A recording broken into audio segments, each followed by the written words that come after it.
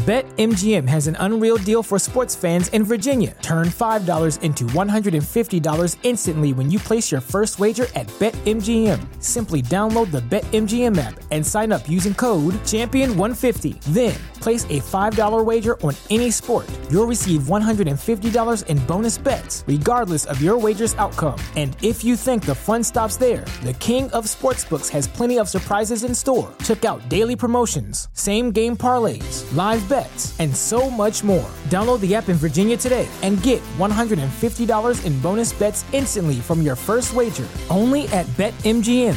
BetMGM and GameSense remind you to play responsibly. See BetMGM.com for terms. 21 plus only. Virginia only. New customer offer. Subject to eligibility requirements. Rewards are non-withdrawable bonus bets that expire in 7 days. Please gamble responsibly. Gambling problem? Call 1-800-GAMBLER. Promotional offer not available in Washington, D.C. Ah, the copperhead snake. It hisses before attacking. But that's not a copperhead. That's the Sullivan's RV freshwater tank overflowing into their black one, which is backing into their vent pipe, making for a very different kind of attack. One that arrives just in time for taco night. It's wild out there. When it gets too wild, Progressive has your RV covered. Quote today at Progressive.com. Progressive Casualty Insurance Company and Affiliates. The Starlight Lounge presents An Evening with the Progressive Box. Adios, old friend. Yeah, I've got no secrets and no regrets. Well, a lot of regrets, but the point is I've got nothing to hide. Kind of like the way Progressive shows you their competitors' rates. You gotta put it all out there, baby. Excuse me, miss. Does this heart belong to you? Would you like it anyway? Progressive Casualty Insurance Company and Affiliates. Comparisons not available in all states or situations. Prices vary based on how you buy. I wanna ball like Jeremy. Cross over, then dunk on the enemy. Yo, I'm tryna bust a move like Harry. Only problem is, I don't think that I have it in me. Gotta learn how Steven becomes Glenn, so you don't get called out on the flop again. And maybe AJ can teach me how to play guitar, or get better on the piano, so I could be rock star, rock star, rock star. I bet you never really saw it coming, so now you better get out my way.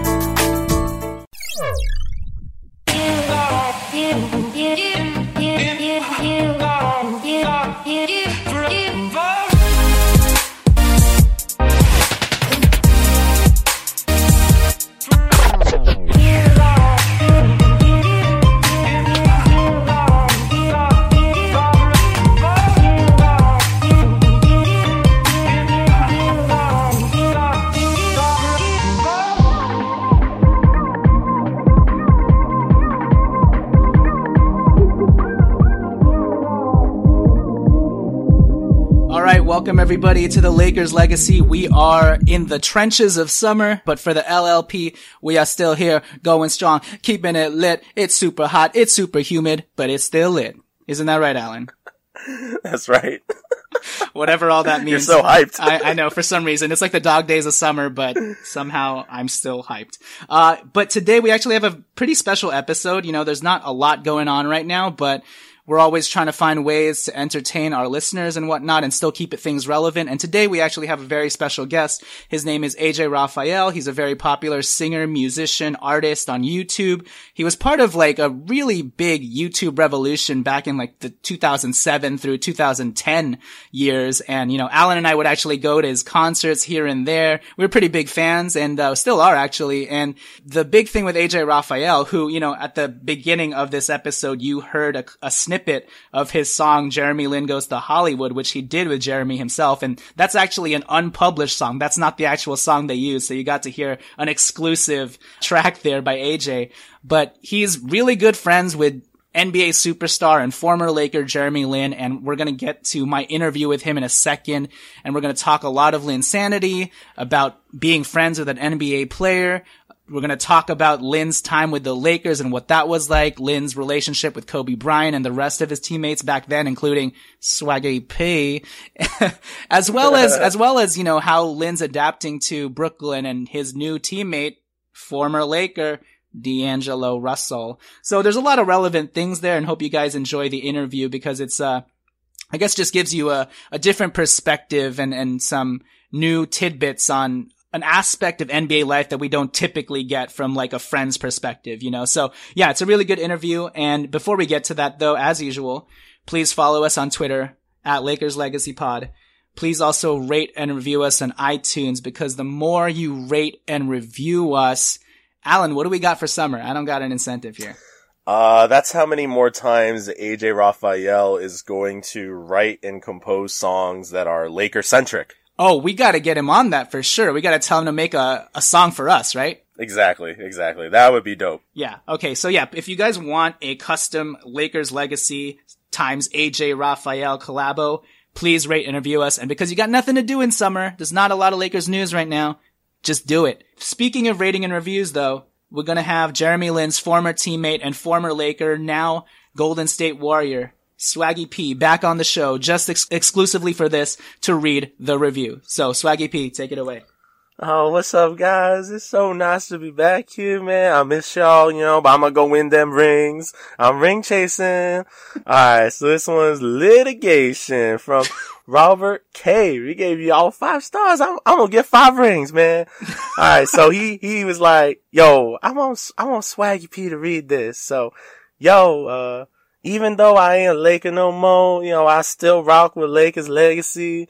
Those dudes' knowledge of Laker basketball is deeper than a pelvic thrusting 3 by me, your boy, Swaggy P. Oh man, and I be doing them pelvic thrusts all the time, hopefully only when I make them threes. KD, he threw some shade at me on Instagram, and he's like, oh look, he missed that shot, but he celebrated like he made it. Well, I ain't gonna be missing no more. And just like y'all ain't gonna be missing no more of these episodes, y'all gotta listen to all of them, alright? Lakers Legacy, peace out, Swaggy. All right. Thank you, Swaggy P. And thank you to our listener. What was his name, Alan? Robert Cave 13. Thank you, Robert Cave 13. One last question for Swaggy before I turn it to my interview with AJ Rafael. Swags, we got your buddy. What's up, man? We got your old buddy, Jay Lynn, man. What did you think of Jay Lynn? Jay Lynn. Oh, shoot, man. Oh, what's up, Jeremy? How's it going, man? Yo, I miss you, bro. I'm sorry I got you in trouble that one time when we were celebrating that game winner against Boston. Like Kobe got all mad at us and stuff, cause like Jordan Hill was there. Carlos Boozer was there saying, hold that. He went on Jimmy Kimmel. My bad, dude. I know you were a good guy, and now we make you looking kind of bad and stuff, and you ain't like that, but, yo, man, I miss you, and, yo, man, we gotta chill, man. We gotta hang out. Most hated. What's up? Hold that. Okay. Also, I know we may have some new listeners and followers to our show, so if you want to see more about what our show is about and our podcast, and I know, summer is slow right now in terms of Lakers and NBA news, so I would point you guys to some really good previous episodes that we've had, some really good guests that have come on our show.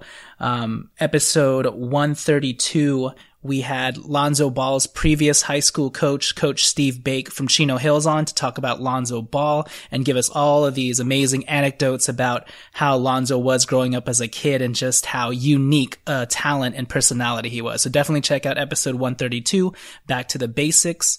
Or Baked to the Basics, actually. And then also episode 112, we had on Jordan Clarkson's strength and conditioning coach, Drew Hanlon, to talk about Jordan Clarkson's regiment, how he trains in the off season. And Drew Hanlon also trains guys like Andrew Wiggins, Joel Embiid, Zach LaVine, Bradley Beal, all of these huge NBA stars. So definitely check those 2 episodes out, 132 and 112, how we drew it up. And, even our last episode, episode 145, we had on Kyle Goon, a Utah Jazz beat reporter who also used to cover the Utes basketball team in Utah. And we had him on to talk about Kyle Kuzma. So definitely check out some of those episodes. And lastly, if you could please support us on our Patreon page. If you go on our Twitter account at Lakers Legacy Pod, we have that Patreon account linked to the top in our About description section. And that Patreon link is patreon.com/The Lakers Legacy Podcast. If you could just, contribute even $1 per month, that would be great. $1 per month is pretty much $12 for the year. And honestly, if you even want to just contribute $1 and then cancel your subscription right after that, even that would help. Any show of support would be great. And if you can't contribute financially or frankly just don't want to, then please, rate and review us on iTunes, because that is another viable way to help support the show. With that said, old listeners, new listeners, welcome aboard. And without further ado, here is my interview with AJ Rafael. And to intro that in, we will have one of AJ's most popular songs, We Could Happen, transition us out. So here we go. Not me being nice, girl, this is real tonight, 'cause I've been thinking about you lately. Maybe you could save me from this crazy world we live in. And I know we could happen, 'cause you know that I've been feeling you. I know you want me. All right, everybody, we are proud and privileged to have AJ Rafael, artist and musician and huge Lakers fan AJ Rafael, join us today on this episode. Bit of a background on AJ. AJ was the start of YouTube revolution, pioneer in the YouTube realm, especially for the Asian American community. AJ has nearly 670,000 plus subscribers on YouTube. His official music videos have averaged around 5 to 7 million views each. Many listeners who may not be familiar with AJ himself and his work are likely familiar with one of his good friends, singer and superstar Tori Kelly, who he used to make countless covers with on YouTube. More relevant to the Lakers, AJ Rafael is also very good friends with former Laker Jeremy LINsanity Lin, and helped compose the music for Jeremy's video, Jeremy Lin Goes Hollywood, amongst countless other random vlog videos and such with Jeremy himself. Fun personal fact, I actually used to work and intern for a Filipino-American website called BakitWhy.com, as well as an Asian-American entertainment company called ISA, International Secret Agents, headed by Fly Like a G6 Dudes Far East Movement and Wong Fu Productions, and have personally covered several of AJ's events, so it's kind of cool to have these prior intersecting connections culminate in this more official unplugged style interview with AJ. And I guess most of our guests on this show have been Asian American. I don't intend it to be that way. I just have a lot of Asian American friends who have connections to basketball. And, the Asian American community in the entertainment industry is really small. So anything we can do to help each other out with what little platforms we have, I think is a great thing to do. So this is my contribution, as small as it may be. So with all that said, I'd like to introduce AJ Rafael. AJ, how's it going, man? Hey, what's up, man? Thank you so much for having me. Yeah, wow, what an intro. I should ask you to write my bio. Speaking of intros, why don't you tell the audience a little bit more about yourself if I haven't covered it yet? And if you want to plug any of your social media handles, go ahead and do so. And also, why don't you tell us what you're up to? I know you have some exciting news just personally, career-wise. Well, I'm mostly active on my Twitter, so you can check that out. It's at AJ Rafael, AJRAFAEL. Also active on the Instagram, but a lot of people know me as a musician. I haven't written a song in a little bit, but I still am doing YouTube videos, covers, and things like that. Recently, I just got booked for a musical, so I'm moving out to Boston, the rival of LA. But I went to school out there. I went to Berklee College of Music for a year, so I'm very familiar with that area. And yeah, I'm just a SoCal boy who grew up watching a lot of basketball with my dad. And unfortunately, he passed away when I was 10, and he was a musician as well and a composer, and a choir director. So I looked up to him a lot when I was little, and have a lot of my musical influence comes from him. But he grew up. Actually, I just found this out. I always thought he was a Laker fan, but it was because we'd always have the Lakers on Channel 9 growing up.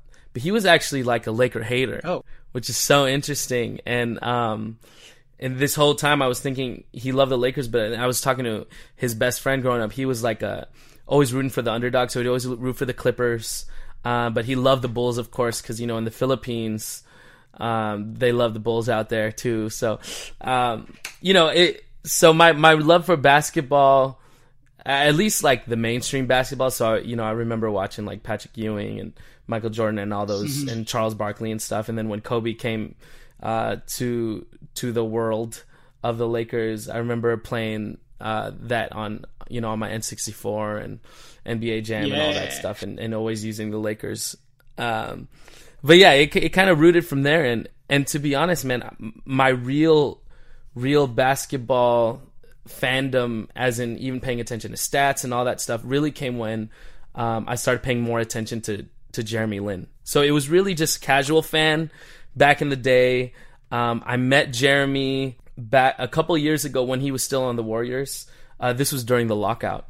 And after that, when I started following him as an individual player, is when I really got into basketball and the whole world of basketball and all the teams and everything. Awesome. Thanks for spending your time with us here. And I don't know if you mentioned it, but what are you going out to Boston for? Yes, sorry, I went on a tangent a little bit. But I'm going out to do a musical called Burn All Night. It's going to be playing at the ART, American Repertory Theater. And this theater is a theater that a lot of productions go before they hit Broadway. Mm-hmm. And I'm going to be part of the world premiere, which is awesome. So, the first cast, I guess, technically to do it, I'll be part of that. I don't know a ton of details besides what I've learned online, because I just got booked for this maybe like 2 days ago.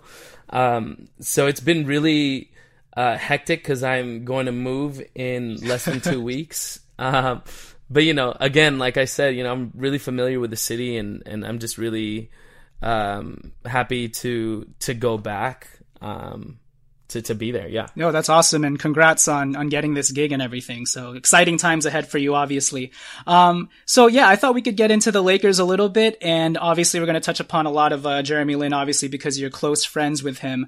But I wanted to get your general impressions first on the Lakers as a whole. It's been kind of a tough last 4 years. Jeremy Lin was a part of that for 1 year. But it seems like everything's moving in a new direction now.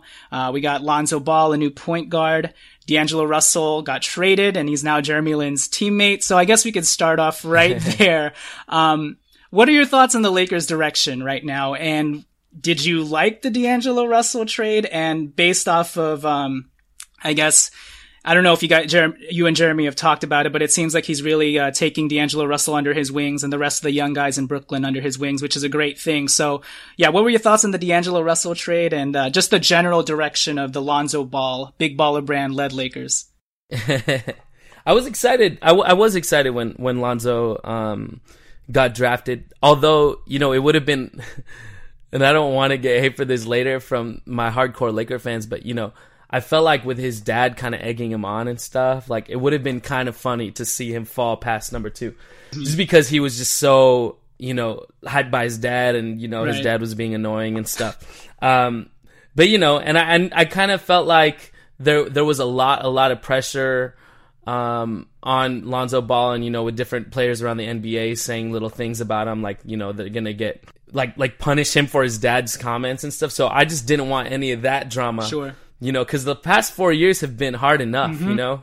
I mean, it was really, it started when Dwight left, right? I mean, even that year when Dwight was on, when, I remember when Gaudlock was like, starting for the playoffs and stuff. And I was like, yo, man, this is crazy. What have we become, And from then on, didn't make the playoffs anymore. And Gaudlock shout out. I'm not hating on Gaudlock, but, I actually liked him as a player, but the fact that we were there and then Dwight got suspended and stuff, and I was like, cool, I think this is downhill from here, yep. man. And just little exciting things happening, like, say, when Jeremy Lin got signed to the Lakers, and I remember all my friends texting me as if it was my birthday or something, man. They're like, yo, your boy's coming to the Lakers, and little things like, I went to Kobe's last game last year, and that was just, the most amazing thing. It was like playoffs up in there. And I'd never been to a playoff Laker game, so it felt like that's what it would be like, right? Being there. And then, we got D'Angelo Russell, who was exciting to watch, man. Like, be honest, man, I was a fan. Yeah, I liked that he was cocky sometimes, and, ice in his veins and all that stuff, like, was really exciting to watch when there was really nothing to watch for. Yep. When the trade happened, I immediately was thinking, like, I wasn't concerned about the Lakers at first. I was just like, because we got a good player out of that trade. Mm-hmm. I was thinking like, yo, how's he gonna mesh with Jeremy? Because, dude, I know Jeremy, and Jeremy's like a nice dude. He's a respectful guy. He is, he's really one in a million, man. Yeah. Like when you meet this dude and you spend time with him, you're like, man, there's nobody like this dude. And you just, are in awe of the respect he has for other human beings and stuff. And, there's, like drama around D'Lo and Nick Young and all that stuff. And I was like, dude, this dude's an F-boy. You know what I mean? Like, he is. That's what I'm thinking, right, of this squad, right? I'm just thinking like, man, this dude, Jordan Clarkson, to be honest, man, I wasn't a fan of the way Jordan Clarkson was taking a lot of Jeremy's playing time when he was on. Mm-hmm. So, that gave me a bad impression of Clarkson.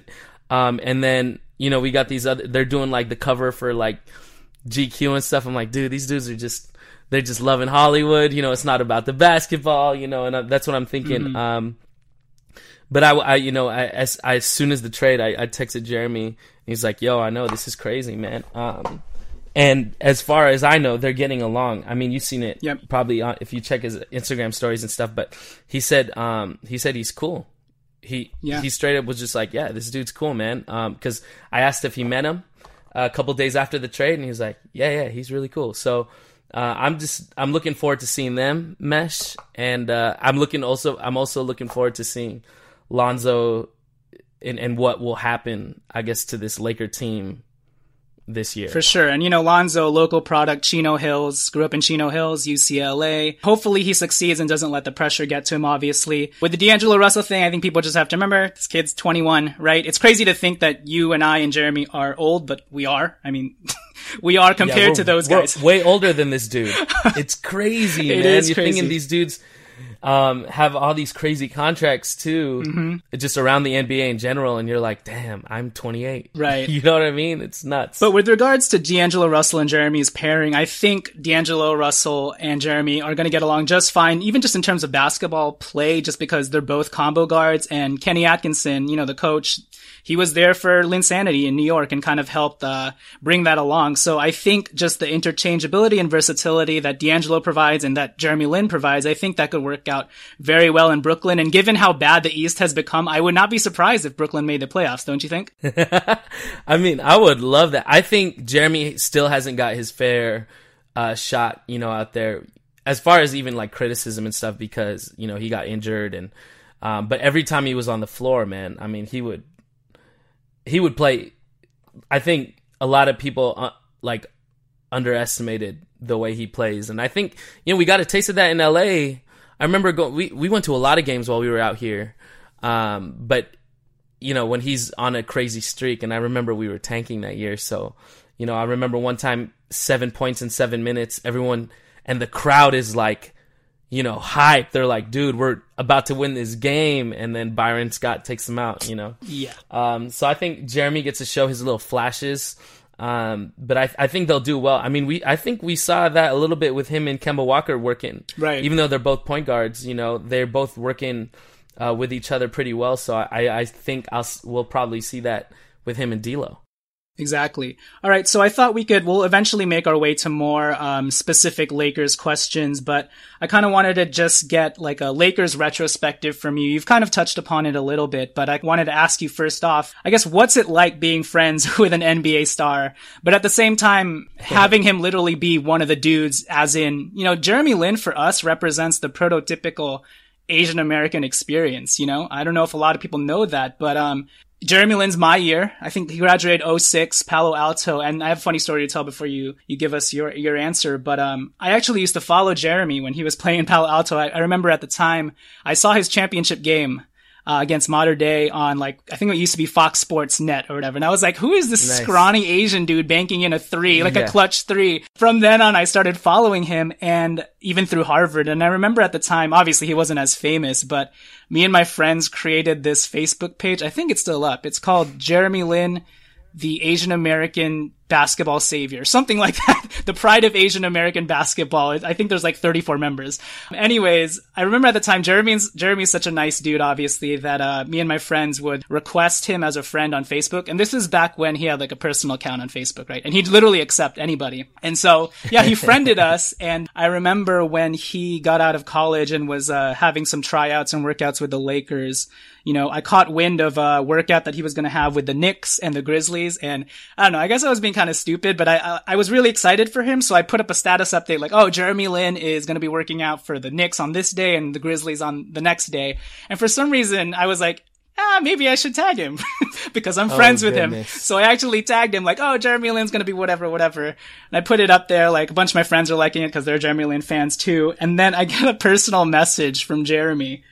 And I have it right here. It's like, I don't know if you can see it. What does it say? It's like a blank now because he's no longer there, right? But he wrote, haha, hey man, could you take that down? The information isn't correct. Thanks and sorry for the inconvenience. So I was just kind of happy to get, it's like prototypical Jeremy, like super nice and not mad at all. He even apologized, sorry for the inconvenience. So I just thought that was hilarious. And I was like, hey, my bad, dude. Sorry about that. Random people on Twitter were talking about it. Just assumed it to be true. I'll take it down right now. But that was my claim to hipster Jeremy Lin fame before he became famous.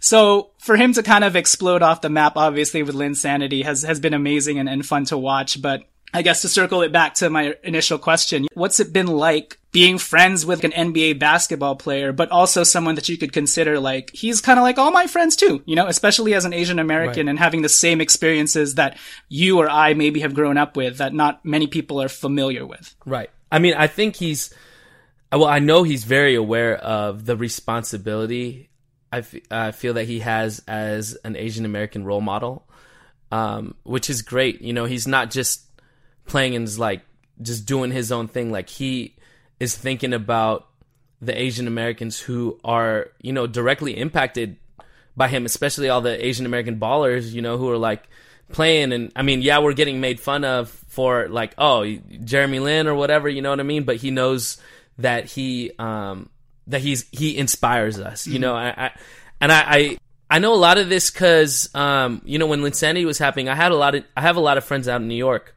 And every time, you know, he played a game and stuff, my friends would text me like, dude, the streets are lit, man, you know. And I remember one of my friends, Alvin, who lives in Queens, he just recently told me, because I got to bring him out to a game that Jeremy was playing, and he got to meet him for the first time just this year. And he was like, dude, this is an honor to meet him because every time he had a LINsanity game, me and my boys would go out to the park, no matter if the lights were on or not, and just ball, you know. And I got to tell Jeremy that Jeremy was so appreciative and said that was one of his favorite stories, man. And that, you know, it still kind of gives me goosebumps to this day, man. It's like, dude, that time was so energetic for not just the world because it hit mainstream, but to Asian Americans, especially because, you know, we're kind of always the underdog in a lot of these things, and the fact that Jeremy is out there playing for us, you know, and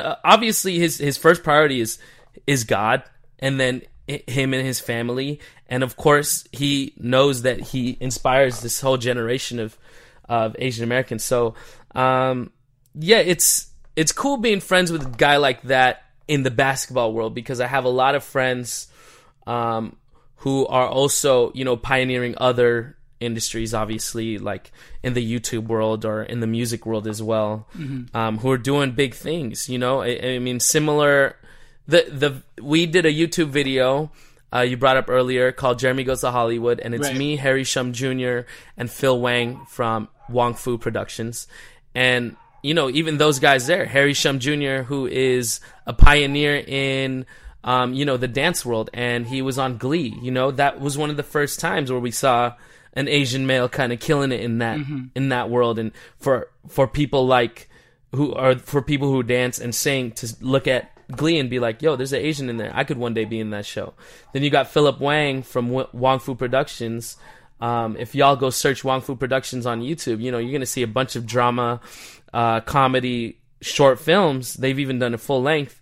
But the fact that, you know, they're Asian American and showing who they are is a big influence to people in that world. So, you know, I would say that it's no different from having friends like that in those worlds, except I think there's a lot more criticism for Jeremy in his world.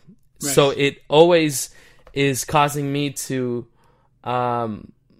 you know, check in every now and then, and he's busy a lot during the season. But, you know, just like, how you doing after maybe a game that he was kind of criticized for, or a poor game that he had, especially during that Lakers season. But I even have, I have in my in my Echo phone, my Twitter saved searches is Jeremy Lin, and I'm always just seeing crazy racism, man. I don't during the season, if y'all search his name, it is the craziest racism you'll ever see against Asians, man, and it's all kind of directed at him. And I think he's done a really great job of dealing with the criticism. You know, sometimes he'll have his like clap back moments on Twitter and things like that, but mostly he's confident in himself and his game, and he doesn't let that affect him. So having a friend like him is really, it's inspiring, and at the same time very humbling, and you get to see how much of a human that these other NBA guys are too. You know, so that's right. I think that's the coolest part of it, because, you know, especially when he was playing with Kobe. I mean, I'll never be able to put Kobe below this pedestal that I put him on. Sure. You know, like celebrity-wise, right? I'm like, dude, Kobe is like a god. But, you know, kind of hearing that, you know, that he's a cool guy off court from Jeremy, you know, is cool things that kind of humanize basketball players that we put on this crazy pedestal. Right. So I wanted to ask you about that, just in terms of like, well, for one thing, it's unfortunate that you know, that there are still so many comments on Twitter, that are still racist towards Jeremy Lin, considering, I mean, this is like his 5th, 6th season already, and that's still happening. But outside of that, I guess on a more personal level, what's it been like? And you touched upon it a little bit earlier about just Jeremy's character, but what's it been like being his friend, first off? And then do you ever like kind of pinch yourself and you're like, oh, wait, this guy's like an NBA player, and I'm like 3 degrees of separation from, like you said, Kobe Bryant or Carmelo Anthony, LeBron James, et cetera, et cetera. Does that ever hit you and you're like, this is crazy? I guess I would when I go to the games, you know. We get to, you know, he gives us passes to go to the back to say hi with his family and stuff, but we're in the audience with literally other people's families as well. So one time, you know, John Stockton's right in front of us. This is after the last game of the season. And Jeremy didn't get to play that game, but it was the last game of his season as a Laker. And John Stockton was right there, and I was really nervous to even ask for a selfie, you know, because like back there you want to be cool and stuff. Sure. But there were other people asking for pictures, but that's when it hit me. I was like, dude, this dude's a legend right here, sitting right in front of me, an NBA legend. You know what I mean? Hall of Famer, dude. And moments like that is when it really hits me. You know, but other times, when I see, say, like someone like Melo, you know, give him super hard flagrant fouls and stuff, you know, things like that, I like end up like hating on him. You know what I mean? I'm like, dude, I hate this fool Melo. You know what I mean? This fool's like giving him a clothesline and stuff. So, you know, when that stuff happens, it's like immediately take him off the celebrity list, and I'm just like, yo, I hate this dude, you know?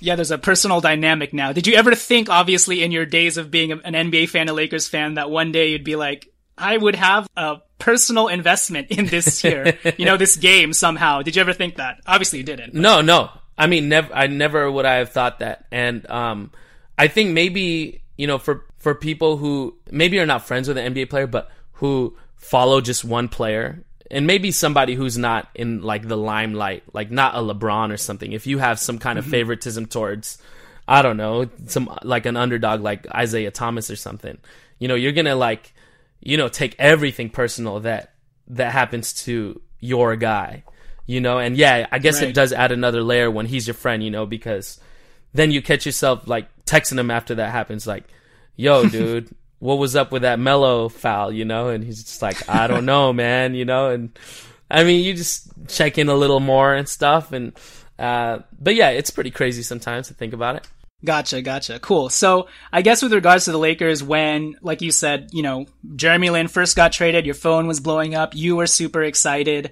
Was it hard for you to bring the two fanhoods together? Because one, it's your friend, and then it's the Lakers, the team that you're obviously a fan of. Because I know for me it was conflicting too, and I don't even know Jeremy personally, but it was tough to see him struggle through that season. And I guess in terms of, you know, Jordan Clarkson on the one end, who is, you know, actually half Filipino, Was it tough for you to kind of reconcile that in terms of, well, you got Jordan Clarkson and then you got Jeremy Lin on the other end, who's your personal buddy and someone who more closely embodies the Asian American experience for you, as opposed to Jordan Clarkson, who's only half. So I guess was that kind of tough for you, or were you just like, I'm going with my guy?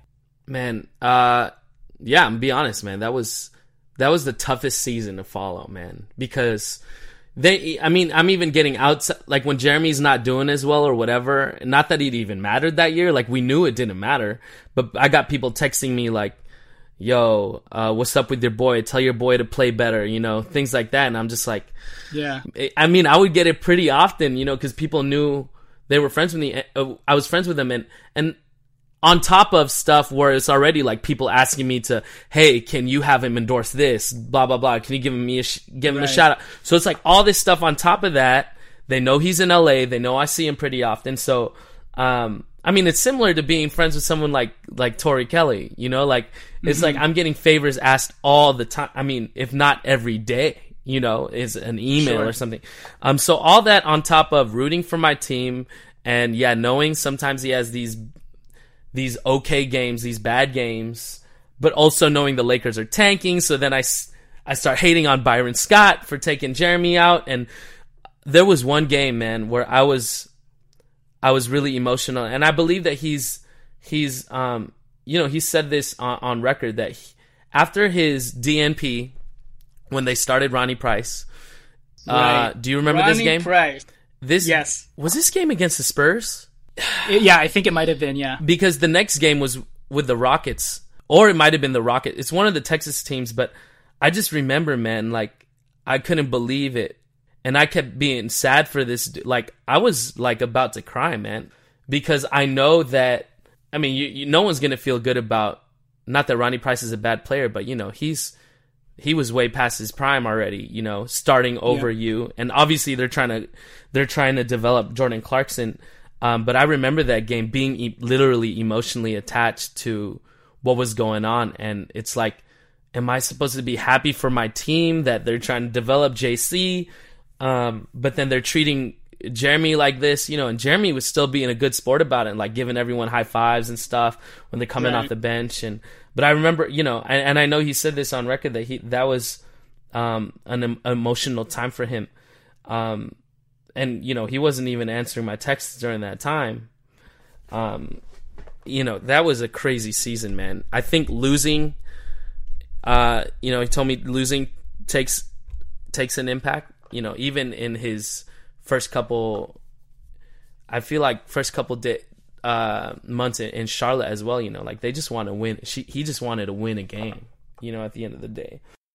And I think the thing with Jeremy Lin's season with the Lakers was, it was tough because he only had 1 year left, so it was almost like a rental in essence. And it's funny and ironic because once they started playing Jeremy Lin and Jordan Clarkson together in the backcourt, they both were doing well. The team was doing well. I think that's why it was more frustrating, because none of the moves that Byron Scott made any sense on-court basketball-wise, because it's not like Jeremy Lin was doing that poorly. Most of the time, if you contextualize the way that Byron Scott coaches and the way he divvy out the minutes, a lot of times it was just very arbitrary. It's not like Ronnie Price was playing great defense. It's not like he was scoring 20.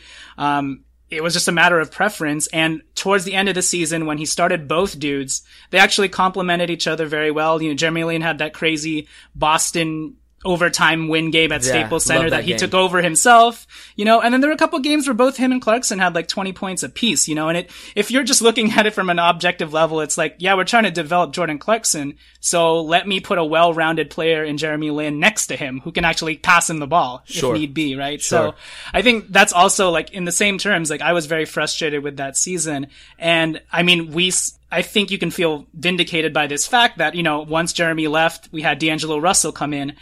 And a lot of fans had the same problems with Byron Scott regarding how he used D'Angelo Russell, and one, didn't really unleash him. Obviously, there was some other stuff going on with the fact that everybody had to kind of still cater to Kobe, but the way that Byron Scott kind of managed D'Angelo was a little bit negligent in terms of, not giving him the minutes, not allowing him free reign. This guy's a rookie. You're going to have to let him, make some mistakes, but it didn't seem like Byron Scott wanted him to do that, and I feel like it hindered his development to the point point where like we traded him now, even though he still had so much potential. So, circling it back to Jeremy Lin, and obviously be judicious about what you share, but I mean, and you can be as general as you want to be, but was he frustrated with the way he was used under Coach Scott? I know he's not going to throw anyone under the bus, but... Right.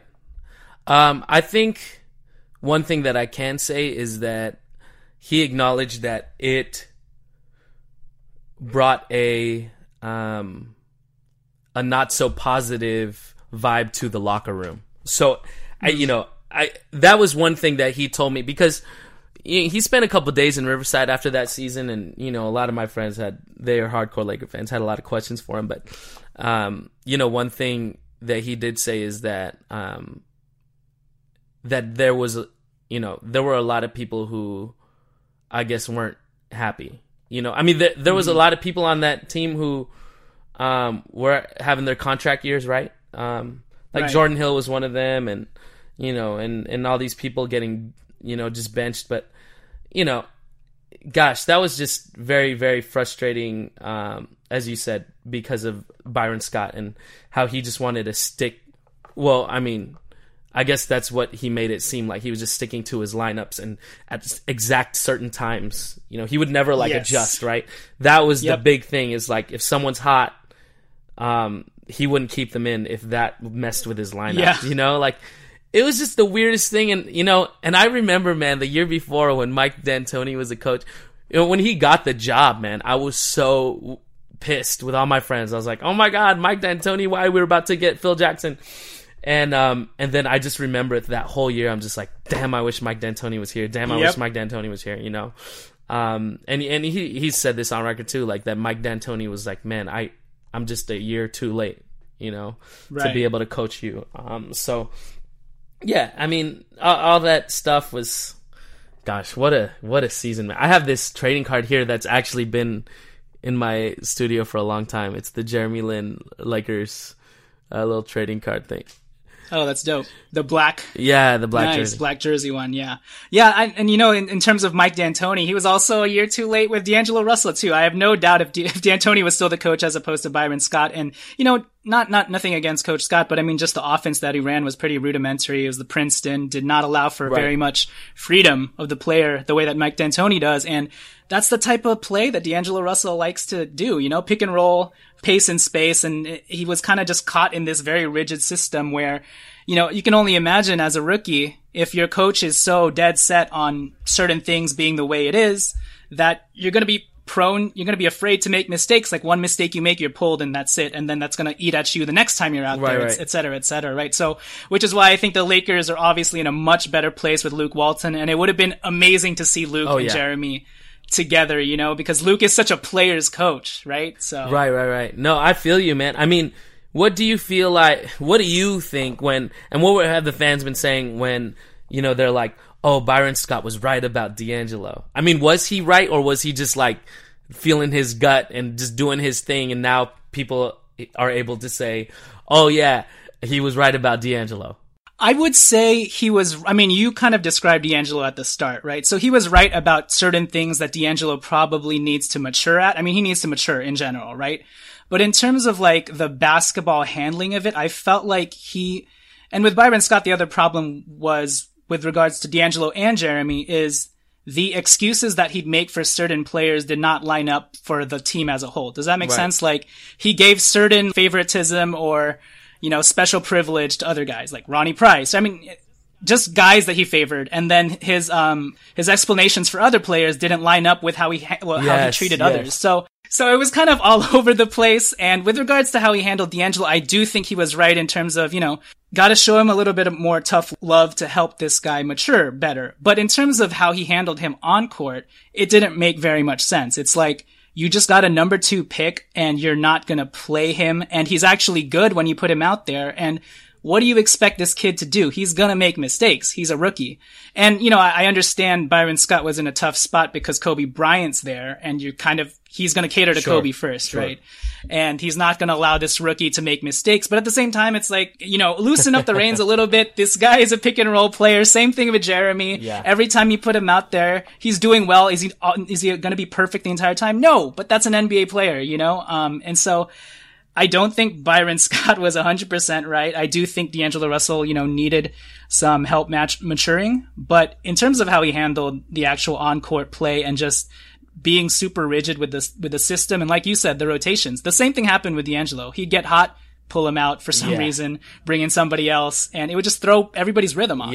No, I'm totally with you, man. So yeah, it's been pretty frustrating. I'm glad Luke Walton is here, and even though I really hoped that we maybe had gotten somebody else this off season, I still think this year is going to be really exciting to watch. For sure. So I wanted to ask you, and I don't know, obviously I don't know what you can share again, but with regard, you touched upon it a little earlier in terms of Jeremy saying that, off the court, Kobe's actually like a pretty cool guy. I guess what can you share about like Jeremy's relationship with Kobe? Was he able to learn anything from him on and off the court? It seemed like Kobe was pretty angsty, right? That like second or third to last season, and he was kind of a hot temper to deal with. I think that was the season where he was calling everybody soft as Charmin in practice, right? And all that stuff. Is it just a matter of like Jeremy understanding like, Kobe, when he gets into this mode, the Black Mamba mode, that's just who he is. Right. And then once he's out of that mode, he's actually a good father, a good dude, et cetera, et cetera. I mean, I would hear nothing but good things about Kobe, and maybe he was also being cautious of what to share with me because I'm a hardcore Kobe fan, man. You know what I mean? Like, but I will say that I think that, all that stuff we saw on court was maybe to our eyes was more extreme than maybe it actually was. You know what I mean? I never, I feel like I did maybe text him once or twice in the season. I was like, yo, was Kobe really actually mad at you? And, he would brush it off like it was no big deal, So I think I'm pretty sure that the dynamic was everybody knows what Kobe is like when he's in the zone, and Jeremy has acknowledged that, like that's Kobe's way of dealing with things, and yes, off the court, he's an amazing, super, super nice guy. And, has told people that he's gotten along with this dude, and they were getting along, for the whole season. And then Jeremy's season got cut short a little bit beforehand. But yeah, I guess, yeah, what I can say is that, I think it wasn't as crazy as we thought it was, seeing stuff on court. Because even when Jeremy was on the Rockets, when you would see Dwight Howard maybe treating him a certain way that we would see on the court, I mean, Jeremy was like, nah, it's not even like that. Me and Dwight are boys. You know what I mean? So I think a lot of what we see, there's a lot of crazy adrenaline stuff happening on court, and it's basketball and stuff. When I asked him about the Carmelo flagrant foul, he said he didn't even remember really, that happened. You know what I mean? So like, I imagine that it's like that for a lot of players, and you're just doing everything in the moment and stuff. And as far as my interaction with Jeremy when it comes to things like that, where it's just like, yo, now we're just playing the game. Okay, that's awesome. That's some cool insight, and good to keep that perspective, I guess. Because I mean, it is basketball. Do you, I guess this is the question better reserved for Jeremy himself, but I guess from your experience talking with him, did he take anything positive away from his Lakers experience? I know he took the being back in LA, getting the Korean barbecue and boba and seeing a bunch of friends as a positive, but I mean, I know Jeremy's a very spiritual guy, so he'll probably say the adversity and all that stuff he had to overcome probably helped build him up, but I mean, anything else positive that you think that he probably took away from his experience as a Laker, because I know he also endured a bunch of, a lot of Lakers fans were pissed because they have these LINsanity stands, right? That kind of get on everybody like, put Lin in right now, blah, blah, blah. And I know a lot of Lakers fans were kind of annoyed by that, just how rabid Jeremy Lin's, stands are, which it was understandable. So I know he had to deal with that as well. But I guess in your eyes, was there anything positive that he actually took away from his time being a Laker? Or does he look back on those purple and gold colors and is like, ooh? Man. I remember in the very beginning of the season, I went to go visit his new house or his new apartment or whatever. And I was like, man, I'm excited, obviously, for you to be a Laker. And I was super just like fangirling over the fact that he's a Laker, and because he was having a rough time in Houston, obviously. And, I remember him telling me this, that he's like, I have a good feeling about this season, you know, and I think what he's taken is that, and he like you said, he's a very spiritual guy. He's like, man, things don't really happen on our time. Like, especially if you're spiritual, they don't really happen in our time. You know, it's like, it's God's timing. And if this whole year was just a lesson learned, you know, I think that's what he took from it. Because when I do talk about he knows I'm a hardcore Laker fan. Even before, when I would tweet about the Lakers when he was on the Rockets and stuff, he was like, boo you know what I mean? Like, boo. But I think that it was just one of those things where it's not, it didn't hit him so hard that he hates the Lakers. You know, I wouldn't say that. Right. But I think he'll he looks back on this time as just a learning experience, and I know that he was very happy that he was able to be on the same team as Kobe. You know, he's put that on his Instagram and stuff, and you know, he's told me so that experience alone, I think, is awesome for him. But you know, again, and then when he left, you know, I had to also just realize how much of a business this game is. You know what I mean? Because it's like, man, maybe the Lakers do want him back, you know? And then I remember him, you know, texting me, hey, I'm about to announce this, but I'm going to the Hornets. And that like just came out of nowhere. I'm just like, whoa, man, that sucks, because I was just hoping that, you know, that all of that stuff was just kind of, I don't know, blown up by the media and stuff. But yo, man, at the end of the day, man, it's a business, and you got to do what's best for you. And at that time, Charlotte was the best thing for him. So, and also, unfortunately, Charlotte only gave him it was a really cheap contract, which is why at the time too, I was like, the Lakers couldn't have offered that to him. Are you kidding me right now? You know, I saw Jeremy Lin, and I know he sees himself as much better player and can be a starter for Brooklyn, etc. But even at the time, you know, trying to lower my expectations just so I wouldn't be disappointed, I was just like, I could see Jeremy Lin as a perfectly supportive role player on a championship team, right? And why don't the Lakers start building around that right now and start plugging in those holes? So why don't they put a long-term investment on Lin? Because he's not going to be that expensive. So when I saw the contract that Charlotte gave him, I was like, what was like 5 million, 2 million or 5 million? I was like, you got to be kidding me! Like, Jeremy Lin, even if you're not going to start him, he's probably the best backup six man you could have off the bench as a combo guard, right? So I was pretty disappointed as well. And then that is the day that I hated Mitch Kupchak, because, and I really just had a good, just kind of, I liked the dude or whatever. You know, he brought in Dwight Howard. He's doing all these crazy deals. You know, he's been in the Laker organization forever. So I had nothing but respect for him as a fan, I guess, on the outside. But I remember watching the first, you know, his interview when he got traded to the Lakers, right? When he was like, hey man, like, this is literally what Mitch Kupchak said. He's like, third time's a charm. We've been trying to get you, you know, forever, you know. I remember that press conference, and just thinking it felt like Lin was definitely probably going to be there for more than just 1 year, you know. And I remember people telling me in the beginning, they're like, oh, they just signed him so they could trade him real quick before the season starts. Then he started playing, and he ended up staying. And I was like, nah, dude, there's more hope. And then that day was when he ended up, you know, going to Hornets, and they didn't offer him anything. And that's when I was like, man, all this is just smoke and mirrors. And I mean, sometimes like people just say what the fans maybe want to hear. And I think that, you know, you brought this up before, his stans and his crazy ass fans, which, you know, are amazing to have as a person, you know, and he backs them up all the way. He'll defend them forever. And if anything, you know, I'm one of them, you know. It's hard for me to take off my bias and be like, he had a bad game, when I'm like, yo, no, he contributed this way, he contributed that way.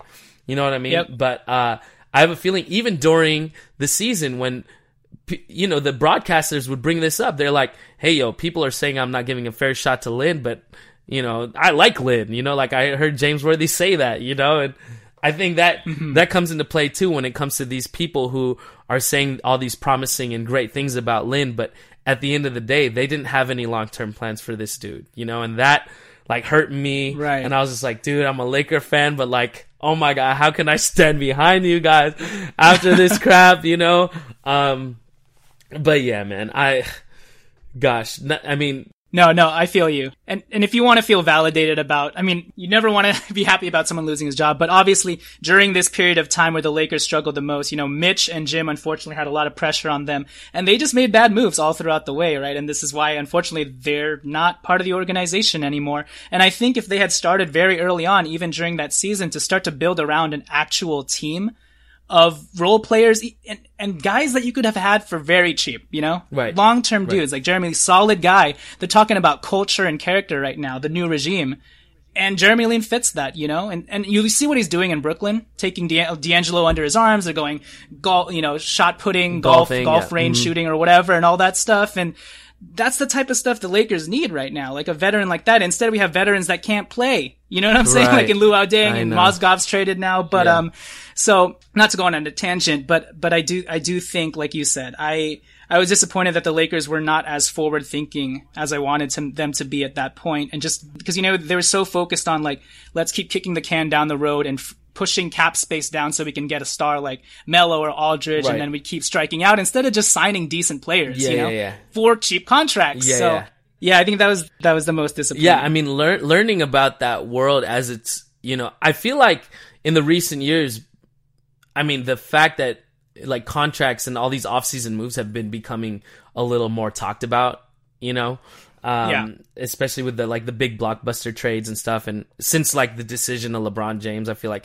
since then all these contract things have been just out in the media and stuff. And I feel like even especially Twitter. Oh yeah, especially with Twitter, right? But I feel like even Jeremy's contract right now is pretty low compared to some of the players who don't produce nearly as much, totally, but are getting maybe 20, 30 more million.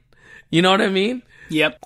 So yeah, it's just funny to see the business of basketball up front, and then when your team is making these questionable moves, it's very hard to be happy with the front office. No, for sure. And, kudos to Jeremy for really showing out once again and proving people wrong with Charlotte, going to the playoffs, doing really well next to Kemba Walker, and then earning himself a nice contract. Still not probably what is worth with Brooklyn. Mm-hmm. And hopefully this season he'll be obviously a little more healthy, and then him and D'Angelo can...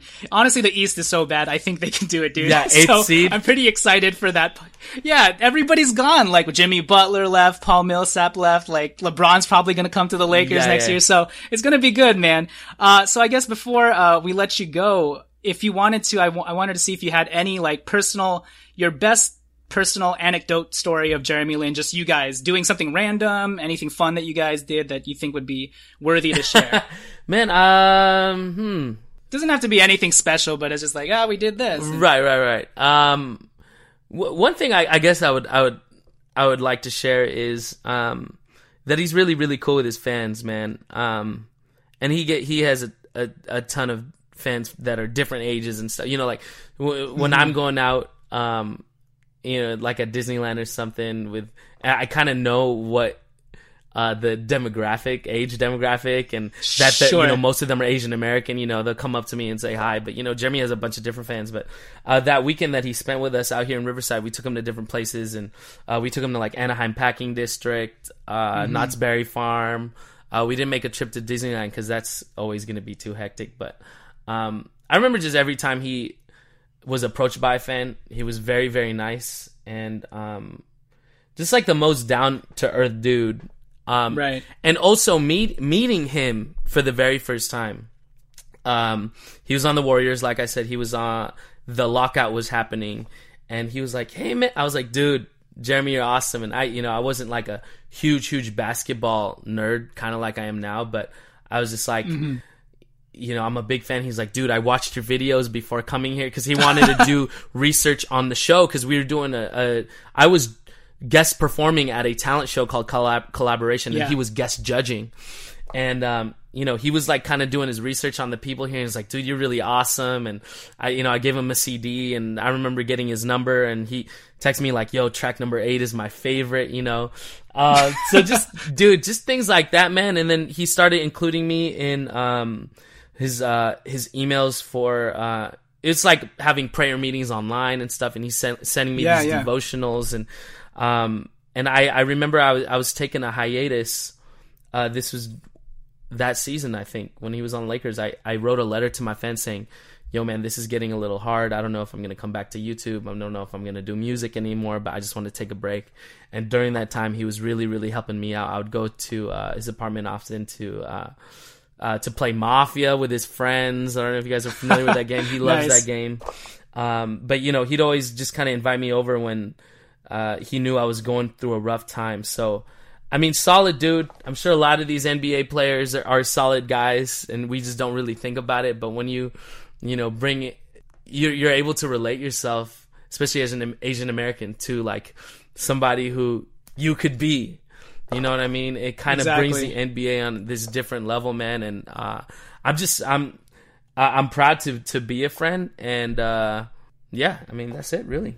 That's awesome. Really stand-up dude. Obviously, even from the story I told you before he was famous, right? Yeah. Dude, that message is like... Can you please take it down? That is like stereotypical Jeremy. You know what I mean? Like, he's just like textbook, like, but also, yeah, we'll say like, hey man, like just to personalize it a little bit and try to... Sorry for the inconvenience, dude. Yeah. Dude, you don't worry about it. It's my bad. No, totally. Another random funny story is, I remember when I was interning for ISA and we were trying to plan for our San Jose concert. You remember Diana, right? She was executive director of ISA. Course. Yeah. D and Dan, aka Dan. Hey, yo, AJ, what's going on, man? That's the only impression I can do, dude. Man, Dan used to hate me. People are like, hey, John, do the Dan. Hey, yo, it's Dan, aka Yo, Dan. what's up, guys? Going It's on? Dan, aka Dan. Yeah, oh, totally. Nobody's gonna get that. But I remember we were planning for the concert and people were looking for ideas, people to host, etc., etc. And Phil would be reviewing our ideas as well. And nobody knew who Jeremy Lin was at the time, but I was like, hey, let's get Jeremy Lin to come as a guest or whatever. Just like, bring on the next performer because he's on the Warriors and it's his first year, but he's an Asian American, Yeah. Nobody took my idea seriously, dude. I was like, come on. And then LINsanity popped off the year later and I'm like, I told you, we should have had him. Yeah. The rest is history. No, totally. I feel you, bro. It's cool to meet people who have had his back for a long time, so during LINsanity, we weren't necessarily surprised really, and dude, during that time, man, I gotta say, like during LINsanity, he was still like, hitting me back up and just being the same guy, you know what I mean? And I was like, dude, let me get your Knicks jersey. He ends up sending me he sends me a Harvard jersey, the number 4 and stuff, and was just still being, the coolest dude. So yeah, I mean, gosh, what a time to be alive. Yeah. What a time to be alive. Exactly. But yeah, man, we've talked about Jeremy Lin a lot. It's like 3 degrees of separation of Jeremy through you. But to close this show, what are you excited about for the Lakers this season? Are you looking forward to maybe getting LeBron James, as the rumors have said? What about Paul George?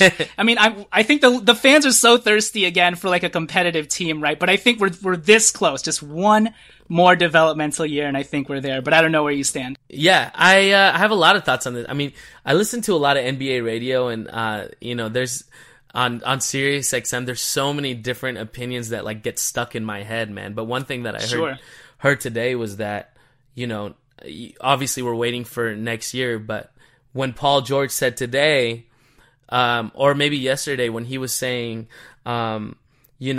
it's kind of, it was overstated, the fact that he wanted to be with the Lakers, right? But he also said, it's not really how it works, like just to like sign a dude. It's like, first there has to be this guy there, and then to prove that, and then get another guy, and maybe he was referring that this guy should be a LeBron James, right? Like a LeBron James, and then it would take somebody like that to get this guy and this guy, Yep. And, I do also think we're just one step away, but I still think we're maybe 2 or 3 maybe 2 players away. I really truly believe in Brandon Ingram, and yes. And Lonzo Ball is promising, obviously, but I think we're two really good players away. I'm sad about the Nick Young thing because that was an amazing kind of fun era, even though he was bricking a lot and people made fun of him and things like that. But and I see all these Warrior fans on my Facebook. They're like, what do you guys think of Nick Young on the Warriors? And they're like being all cautious and stuff. Like, I'm like, man, y'all don't even know what you got, man. Like, dude, this he fits in right there with that hyphy culture, man. He's gonna have a lot of fun up there, dude. No, and he'll not have to be the hero a lot of the time that he was in the Lakers, so he'll be able to be more efficient. And I remember watching him on the Clippers, when he would just come in for little spurts of time and just make threes. And I was like, dude, this dude's good, man. And I think he could be that for the Warriors. So I'm excited for Nick Young for him to finally, I think, get his due, and especially from the fans for making fun of him for dating Iggy and stuff. And not to bring it back to Jeremy, but did you ever ask him what his thoughts were on having a teammate like Swaggy P? No, I think he did mention that it was fun to have Nick Young as a teammate. He did tell me that his nicest teammate though was Wes Johnson. Like he was the nicest dude there. So he brought up that name, and I was so curious because Wes Johnson is just a quiet dude and would just not even say much during the thing. And I was like, "How was Wes Johnson?" He was like, "Dude, he was probably my nicest teammate." You know what I mean? So that's cool to hear. Yeah, that was cool. That was cool to hear that. That man, what a crazy couple seasons it's been, man. I'm just ready for us to be at the top again, man.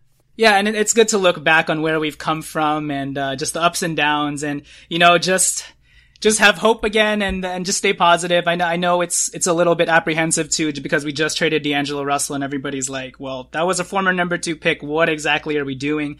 But it's like hoping for things we have not yet seen. It's biblical, right? We're hoping that on the other end of this, it's LeBron James and Paul George. And if it is 2 of those guys, we're good. We're set. Yeah, totally.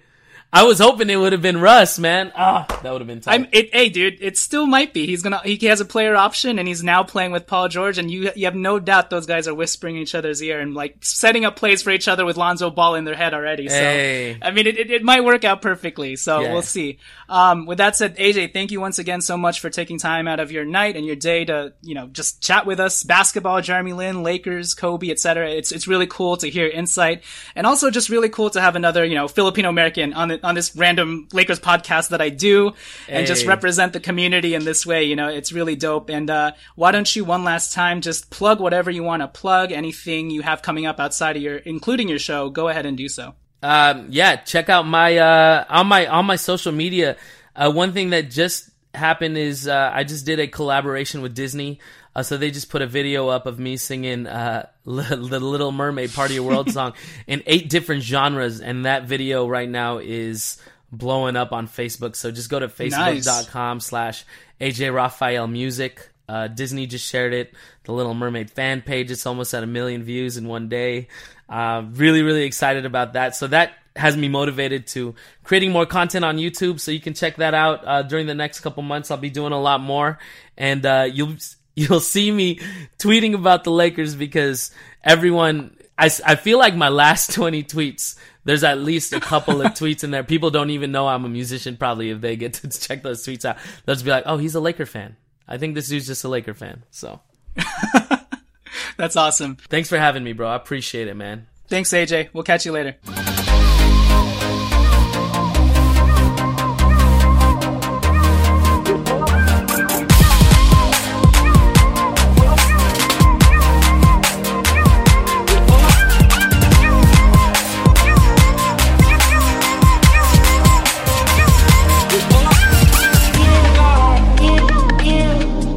This is what Flo from Progressive sounds like in one of our many hilarious commercials. Hi, did you know that you can get a quote on your motorcycle insurance in under 3 minutes at Progressive.com? And did you know that saying hi makes even bad news sound good? Hi, you have high cholesterol. Hi, you're fine. And this is what that same commercial sounds like on your motorcycle. Hi, there's no more cake. Yeah, even our commercials sound better on a bike. And with basic policy starting at $75 a year, Progressive helps keep you on yours. Quote today at Progressive.com. Progressive Casualty Insurance Company and Affiliates. Annual premium for basic liability policy not available in all states.